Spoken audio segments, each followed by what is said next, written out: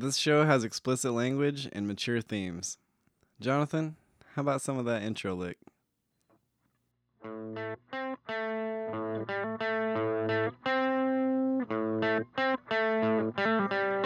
Thanks, John. Thanks, John. Oh, hey there. Welcome to Dexplanations. I'm Dexter Sorensen. I looked something up on Wikipedia, watched some YouTube about it, and I'm going to explain it to my friend David Gerondale. What's up, David? Not much. How you doing? I'm doing super good. Yeah, Yeah, super. super. How are we? What? How are we gonna learn about? We're going to No. What? And rather instead, what are we gonna learn about? we're going to tell the story of Phineas Gage. Oh, right on. Yeah. So we'll start with when he was born. He was a dude who was born in Grafton County, Virginia in 1823. He was the first child of 5, and he had a family doctor named John Harlow. And really, there's not much else to be said about him until he's 25 years old.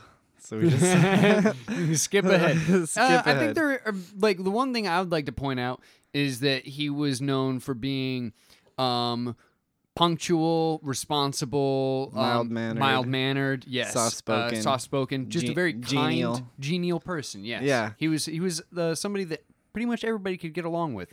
Yeah. He was just a nice guy. So he's 25, and he's also a hard worker.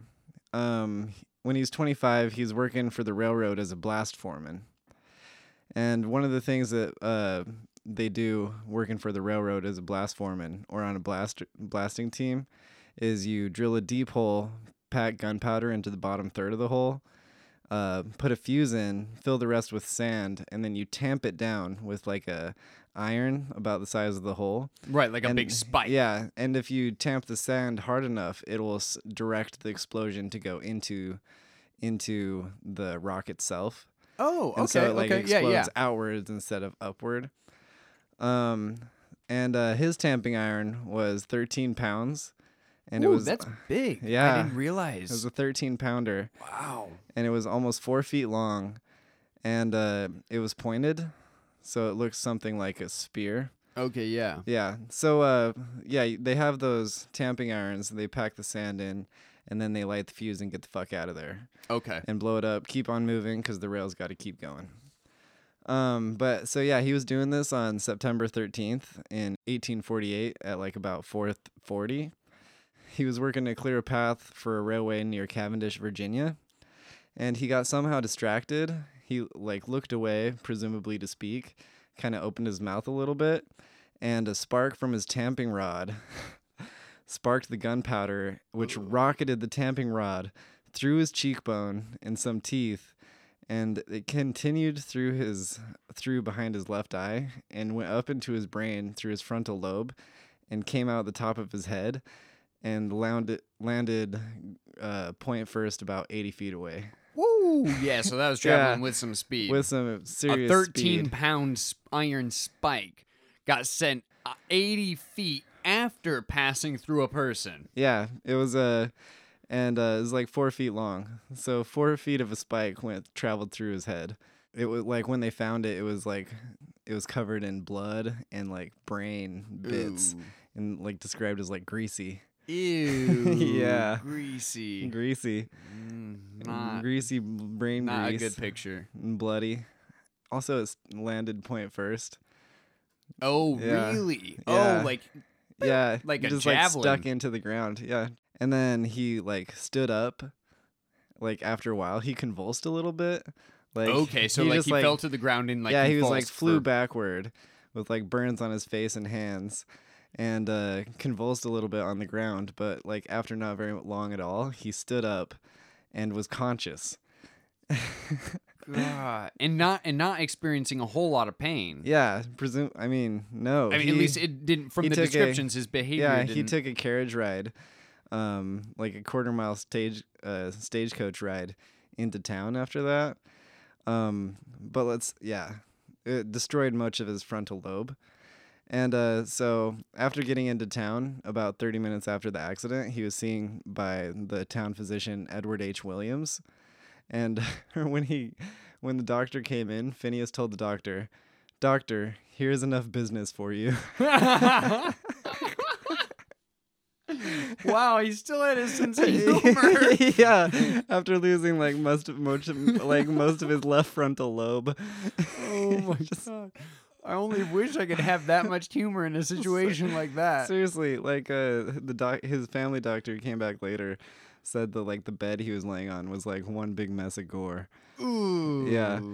But the first doctor that came ended up writing, Mr. Gage, during the time I was examining this wound, was relating the manner in which he was injured to the bystanders. I did not believe Mr. Gage's statement at that time, but thought he was deceived. Mr. Gage persisted in saying that the bar went through his head. Mr. Gage got up and vomited. The effort of vomiting pressed about half a teacup of brain through the exit hole at the top of his skull, which fell upon the floor. Oh. Like he's like man. And then like that effort, just like, the strain of vomiting pushed brain off the top of his skull. And they said you could look into the hole and see the pulsation of the brain. Oh man. And like, I mean, presumably, and well, hopefully, the brain tissue that fell out of his skull when he did that was already damaged and rendered useless by that point. Hopefully. I mean, you would hope, and kind of, I would assume that healthy brain tissue isn't just like falling off in clumps and just like squeezing out of his skull every time he throws up. He's just like, here you go, doctor. He's such a badass. But his family doctor took over. Dr. Harlow took over at 6 p.m. And although immediately after the accident he seemed okay, after a couple days he became decidedly delirious. Oh. And like he got like a fungal brain infection. Ooh. 12 days after the accident, and fell into a semi-comatose state, speaking mostly in monosyllables. And there was like a bunch of fetid tissue and fungus that was coming out at the top of his head that they would like, and through his eye, that they would like scrape away. Goodness. And like so many people put their fingers in his head. And, they were like, just getting all of their nasty. Oh man, this was before germ theory. Yeah. So 12 days after he fell into the semi-comatose state, he was able to stand up again and move around. And oh my goodness. Yeah. And he went home to his family farm 2 months later, and his mom reported that he was doing all right. He could only work a half day, is what she said, and had minor memory loss that wouldn't be recognized by a stranger. Okay. And he pretty much always kept the tamping rod with him, like wherever he went. That tamping rod that went through his head. I had heard that he kept it. Didn't he frequently use it as like a walking stick, kind of? Or something like that. I mean, it's not like his constant companion. Okay. Is what they called it. It's actually with his skull. We'll get to that. He tried to go back to the work at the railroad, but he got fired from the railroad because of his behavior issues. Mm-hmm. He was described as being violent, vulgar, and speaking all manner of profanities. Yeah. Yeah. So after he got fired from the railroad for being an asshole, pretty much, from like after having been genial and everything. Yeah. That's why I wanted to point that out at the beginning, because like his behavior, I do remember from studying him when I was younger, that his behavior changed quite radically in a number of ways after this accident. Quite dramatically. So after he got fired from the railroad, he's storied to have displayed himself and his tamping rod for money around the country, and just he like basically going made around. Like an exhibit out of himself. Yeah, kind of made an exhibit out of himself, and then he even spent time with P.T. Barnum in Barnum's American Circus. Really? Yeah. Interesting. I did not know that. And but I don't think it was one of the traveling ones. Okay. But after a while, like 4 more years, he was actually invited to be a long distance stagecoach driver in Chile. So it was invited. Like 18. Yeah, invited. This is where it gets very interesting. Because this part either shows that he had significant progress in his mental cognition, or that the previous reports of his change in personality were false. Because driving a stagecoach is fucking hard. Okay. Like, you have to take care of the horses, you have to navigate, you have to avoid bandits, collect fares, and be personable enough to deal with customers driving like 100 miles or so. Interesting. And so, like, the mere fact that he was able to do that. Yeah, and in fact, like, invited to do it. Invited to do it. Like that's like a stagecoach. I mean, I could see how being a total asshole would make you good at fighting bandits, but not the kind of person that, like, you know, people who can afford a stagecoach are going to want to travel with for, like, 100 miles. Yeah, well, and then the skill that you have to have. Like, there is, like, some, like, 6 horses. Yeah, and you have to manage them too. And so if you you're have just to have a like big reins prick on to them all the time. And like it's been described as like you have to have a rein on every single finger. Oh, and kind of like play it okay. like an instrument, kind of. Wow, to I get had the no horses. idea. Yeah, it's kind of crazy. So yeah, like some I had of no his idea stuff is in that driving a stagecoach was such a precision yeah. art. No, I had no idea. Mm-hmm. That's cool. So after he was driving, That'll have to be an episode because I am super driving a interested stagecoach. now. Yeah, exactly. I want to look into that more. Yeah, because I didn't really look much into it, but just found that it was super hard, and that like kind of shows that he either made significant progress or like undercuts the fact that he was all fucked up before. And this is making progress against like a very severe injury. Back before there was a theory for any, like, there was no one to help him, really. Well, you know like, what I mean? the good thing was that Dr. Harlow, like, didn't close up his wounds and, like, completely. And he also, like, drilled a hole under his nose to let, like, pus and stuff seep out. And so it, like, didn't hemorrhage. So, like, Dr. Harlow was actually the best doctor that could have been. And then I think that the fact that his tamping rod was pointed also helped it like move through his skull. Oh, causing and less shove damage. Away. Yeah, exactly. If it was blunted. Exactly. If it was blunted, yeah. Then it would have definitely killed him. It's crazy that it didn't. So yeah, after he was working in Chile, he started having seizures and other health issues when he was 36 years old. So did you, about how long was he a stagecoach driver then? Well, he was a stagecoach driver from the time he was 29 to the time he was 36. Wow, that's a very significant period of time. He was clearly successful. Yeah, he was 36 years old when he started having seizures and had to move back with his family, who were at this point, they were in San Francisco. Oh, okay, and interesting. So, yeah, he moved to San Francisco in 1859 and died from epileptic seizures and convulsions in 1860. Oh, okay. Yeah. And then 6 years later, Dr. Harlow found out that Gage had died. And at his request, Gage's family allowed his skull to be exhumed and personally delivered to him.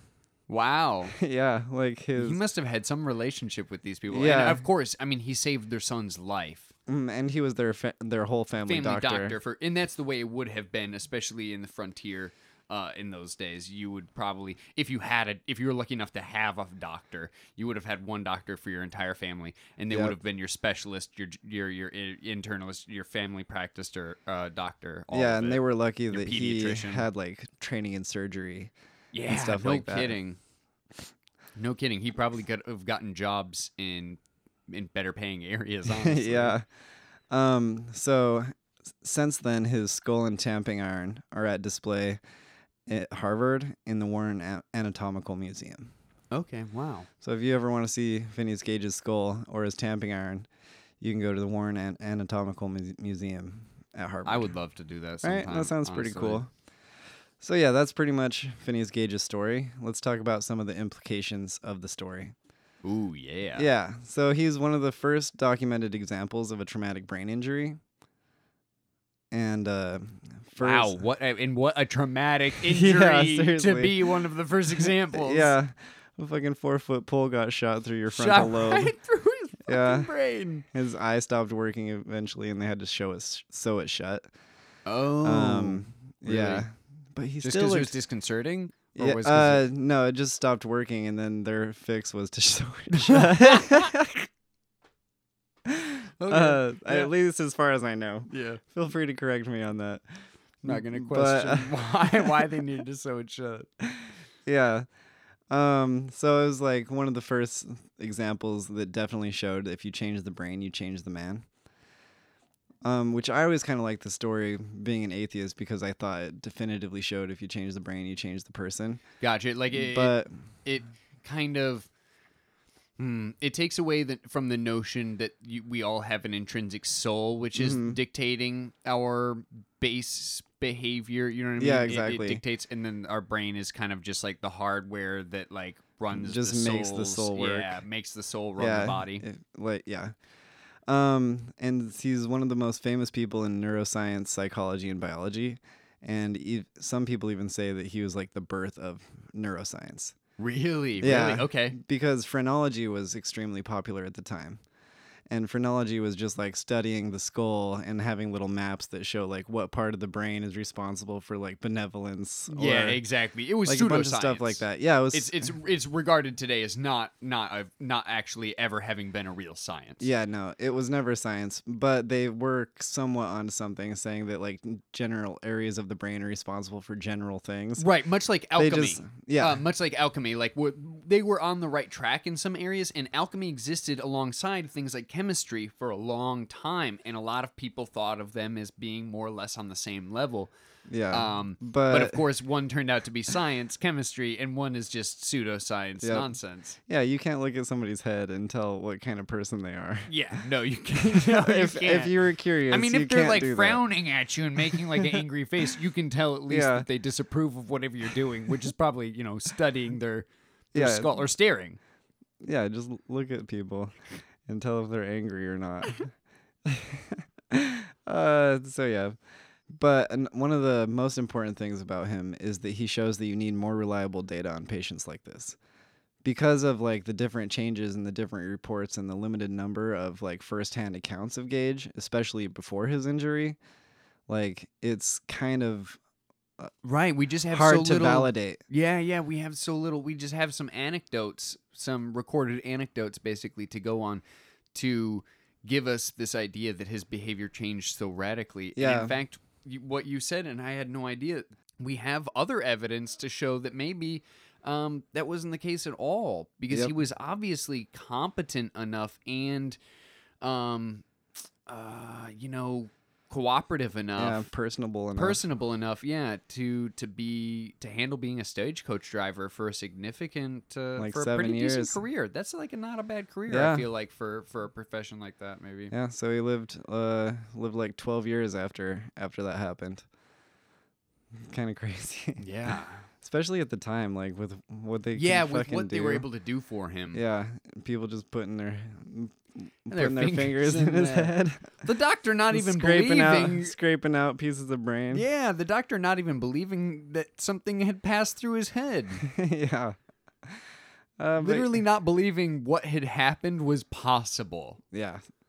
Well, because he should have died. Yeah, I mean, even by modern standards. Even with modern medicine, if a huge 4-foot-long, 13-pound metal spike goes through your head, you're gonna die. Yeah.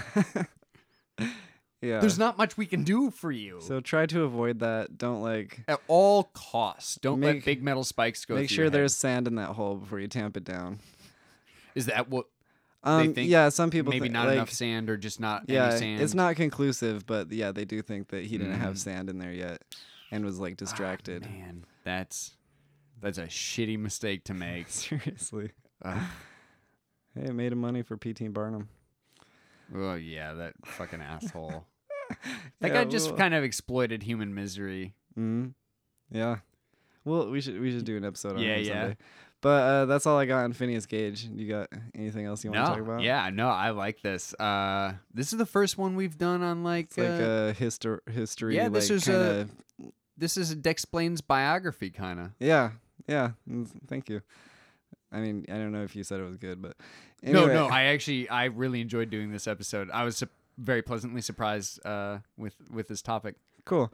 But yeah, that's it for this episode. Dexplanations is recorded at Rabbit Pen Studios in Eugene, Oregon.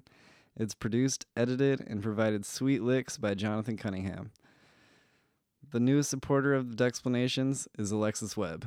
And if you don't know already, Alexis Webb is seriously super awesome. I miss you, homie. And thank you for supporting the show. Thanks, Alexis. Means a lot. Likely, I got a bunch of things wrong. If you want to tell me about it, or if you want to clarify something we went over, hit me up at dexplanationspodcast@gmail.com, tweet me at dexplanations, or comment on the Instagram. I'll bring it up in a later episode or do a new episode about it. Oh, and as for you, you have a way about you that just lights up the room. Bye now. Bye.